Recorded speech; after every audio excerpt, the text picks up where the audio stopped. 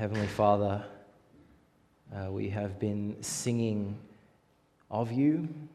We've been singing to you. We read, "Who will not fear you, Lord, and bring glory to your name? For you alone are holy. All nations will come and worship before you, for your righteous acts have been revealed." You are the one who speaks and darkness trembles. You are the one whose beauty demands praise. And so as we come to sit under your word now, as we continue to consider what it means to worship you and to be your worshippers, we pray that you help us to do it in humility, in spirit, and in truth.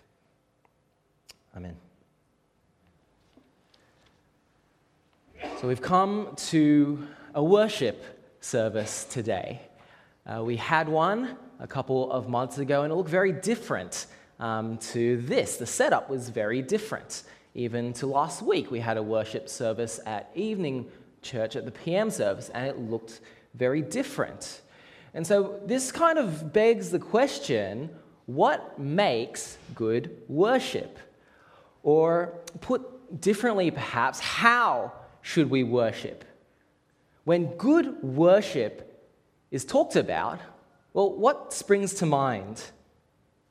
Maybe it's incredible music led by a talented band and facilitated by a seamless production.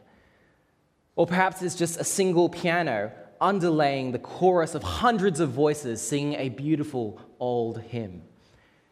Or perhaps it's even just a simple instrumental piece with no words required. For each of us, the image of good worship looks different perhaps, and even at different times this image of good worship might look different. But under all of that, behind all of that, what is it that makes good worship? What is it in each of those situations that makes the worship good? Is it the emotions, the feelings? Is it the shivers down our spine as the music swells, or when your ears catch a note of the beautiful harmonies being sung? Is good worship just all about positive human experience? I don't think so. And I hope you don't think so either. So what is it then? What makes good worship? What makes worship good? And well, to understand what good worship is, we need to understand, well, why do we worship? Before we know how to worship, we need to know why we do it. And what I want to suggest to you is, strange as it may seem, the passage that we just read together, it's going to give us into an insight into God's why.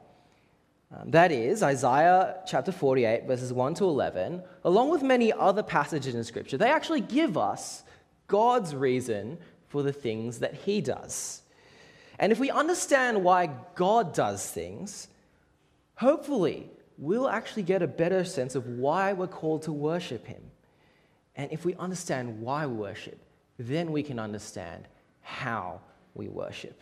Again, if we understand why God does things, we'll understand better why we worship him, and then how to worship him. If you're making notes, the headings will appear on the screen as we go. Let's turn to our passage. Verse 1. "Listen to this, you descendants of Jacob, you who are called by the name of Israel and come from the line of Judah." God is speaking here through the prophet Isaiah, and he's about to condemn the nation of Israel, specifically Judah. Interestingly, Isaiah was actually a contemporary of the prophet Micah, who we've been looking at over the past couple of months. And so it might help to bear in mind what we've learned about the state of Israel as we understand our passage today. What does God have to say? Well, let's have a look. Verse 1. "You who take oaths in the name of the Lord and invoke the God of Israel, but not in truth or righteousness. What's happening here is people are swearing by God's name. They stake promises based on the worth of God. I swear by God's name but they're failing to uphold them. They show themselves to be deceivers and promise breakers. Verse 2, you who call yourselves citizens of the holy city and claim to rely on the God of Israel. The implication here is they don't. They say they're something, but they're not. They're two-faced. They're hypocrites. Verses 4 to 6. For I knew how stubborn you were. Your neck muscles were iron. Your forehead was bronze. Therefore, I told you these things long ago, before they happened. I announced them to you so that you could not say, my images brought them about. My wooden image and metal god ordained them. You have heard these things. Look at them all. Will you not admit them? And that last one was perhaps a bit trickier, but it's a bit like this. God has made promises to Israel. And these promises, they have undeniably come true through the action of God. And yet Israel still stubbornly refuses to recognize, refuses to admit that God is the one behind them. They're ungrateful. They're bullheaded. Worse still, they stab God in the back when they say, no, it wasn't you, God, who did this. These gods did it. These gods that I made, that I followed, these are the ones that did these things that you claim to have done. And last of all, in verse 8, well do I know how treacherous you are. You were called a rebel from birth. See, all these verses, they're a scathing summary of Israel's relationship to God. They have failed to properly acknowledge him as their Lord, as their Savior. They're hypocrites who call themselves his people, but fail to revere or obey him. They've failed to recognize him as their protector and as their provider. They're traitors and they're rebels against his rule. And so all of this, it makes them guilty. It makes them more than deserving of complete judgment and destruction, and yet God chooses not to destroy them. At least not completely. Verse 9. For my own name's sake, I delay my wrath. For the sake of my praise, I hold it back from you, so as to not destroy you completely. And in case that wasn't clear enough, God actually repeats his emphasis in verse 11 4 times. For my own sake. For my own sake, I do this. How can I let myself be defamed? I will not yield my glory to another. See, what's happening here is Israel is more than deserving of judgment, and yet God spares them. Why? Well, it's clear, isn't it? God does it for God. God spares Israel. He saves Israel to uphold his own worth, his own value. And what's he talking about? Wait, why does sparing Israel make God worthy? And why would not sparing them, why would that make him less worthy? Why would God be defamed? Why would he be devalued if Israel wasn't spared? Well, Israel was known by the world as God's people. Their existence as a nation was a testimony of God's truth and God's blessing and God's worth and glory. Israel's existence was meant to point the world to God's worthiness. And so what if they were destroyed? What if they were cut off? Well, what would happen to God? Well, what would happen? It would lead to a defamation of God's name. It would lead to people thinking he's not as great as he said he would be. His worthiness before others, his glory would be compromised. Imagine the other nations knowing what sort of God Israel claimed to follow. When they saw destroyed Israel, what would their response be?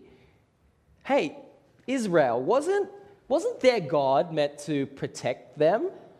Wasn't he the one that claimed to look after them? Didn't he promise to bless and protect them? Well, I guess he mustn't have been that great after all, right? I'm glad we didn't trust that God. Look what would have happened to us. And God could not let that happen. His name could not be slandered in such a way. His worth cannot be devalued. His glory will not be undermined. God saves Israel so that the worthiness of his name could be upheld. And if this talk of the worth and value of God's name seems a little abstract, seems a little far from home, well, consider for a moment. We do the same thing, don't we? A colleague badmouths you at work to your boss, and your reputation is now at stake. What do? You defend your integrity. Your name is at stake. A petty customer leaves a poor review of your business. What do? You address it quickly. You work it out because your name, the name of your business, it is at stake. Or perhaps your child is getting harassed and bullied at school, and that breaks your heart and fuels your anger because no one has the right to tell them that they're not good enough. No one has the right to tell them that they're not worthy. No one has the right to take away their self-worth. See, we understand the value of a name, and we understand the worth of a person, even people other than ourselves. But do we truly understand the value and the worth of God?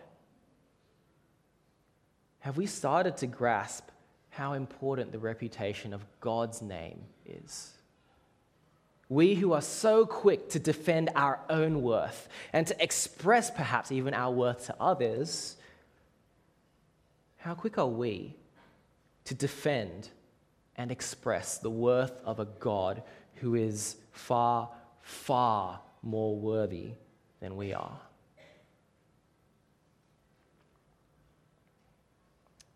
More on that later. But let's just quickly address another question that may have come to mind. The question of God's motive for saving Israel to uphold his own worth. Some of us are perhaps okay with that, while others may have a bit more of an issue. Perhaps it doesn't quite sit right that God's own motivation in saving Israel is himself, his own name, for his own praise. That seems a little selfish and self-centered, doesn't it? I mean, after all, God calls Christians to be humble, to consider others' needs above our own, to avoid self-exaltation. It seems wrong that God does the opposite. I mean, we're mostly okay that, God's done great things. We can praise him for what he's done. But for God himself to actively seek praise, for his praise to be the reason why he does what he does, it seems a little off sometimes. Well, to help us deal with this question, we're going to quickly flick through two passages, Psalm 23 and Ephesians 1, and they'll appear on the screen as we go. Psalm 23. The Lord is my shepherd, I lack nothing. He makes me lie down in green pastures. He leads me beside quiet water. He refreshes my soul. He guides me along right paths for his name's sake.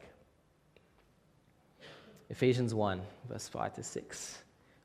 He predestined us for adoption to sonship through Jesus Christ, in accordance with his pleasure and will, to the praise of his glorious grace.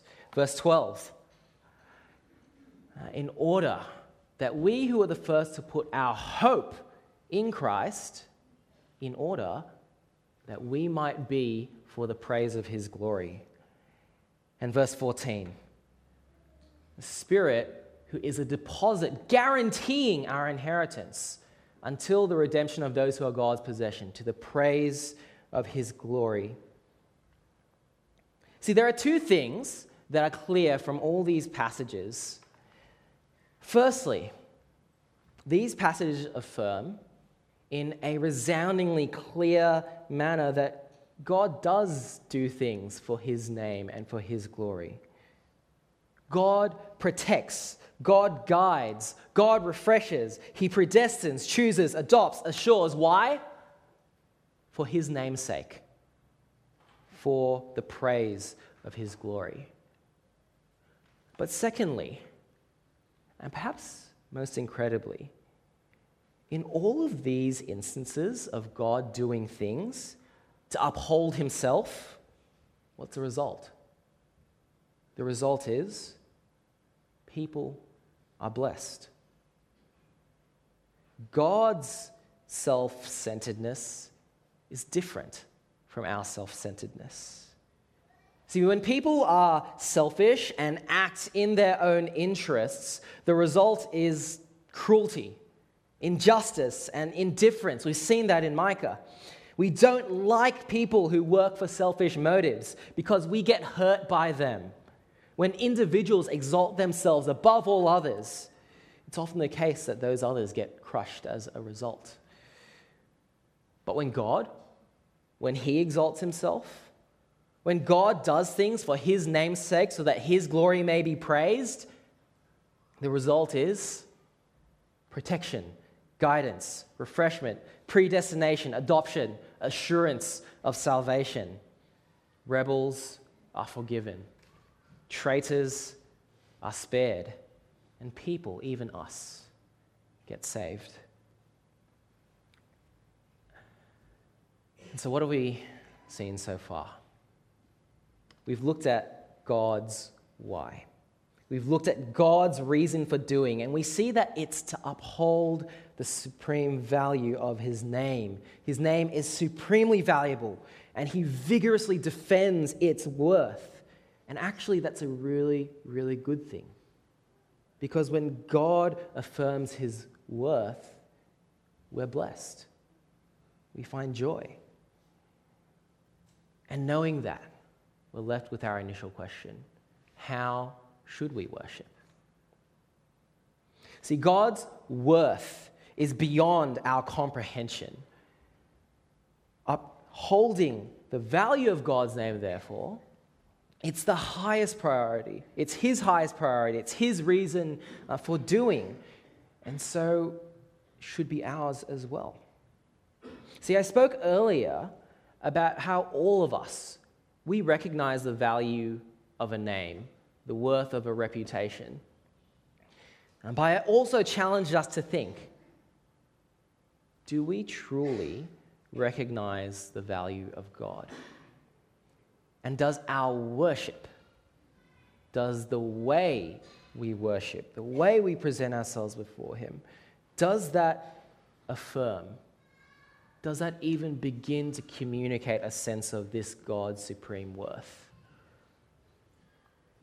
This is the God who spoke the universe into being and at the same time tenderly knits the child together in their mother's womb. This is the God who breathed life into dust and it awoke and came to life. The God who's struck down the firstborn of Egypt, split the seas, whose wrath shakes mountains and melts hills before him, whose voice causes rulers and nations and darkness to tremble. And this is the God who would die for worthless sinners, who would lay down his life so that enemies would become worshippers, that rebels would become sons and daughters. This is a God who is blessed and worthy, not just because of what he's done, but because of who he is. So how should we worship? We need to worship in a way that upholds the immense value of this God, of our God. Our praise must truly reflect the value of his name, because anything less would be an affront to its worth. Good worship is worship that upholds his worth. And so what does this look like? What does it look like to uphold God's worth when we worship? Well, it's worth stopping to think for a moment. What's your motivation? What's your motivation as you come here today and sing praise? As you stood up and sang, what drove you to do it? Is it because you know God?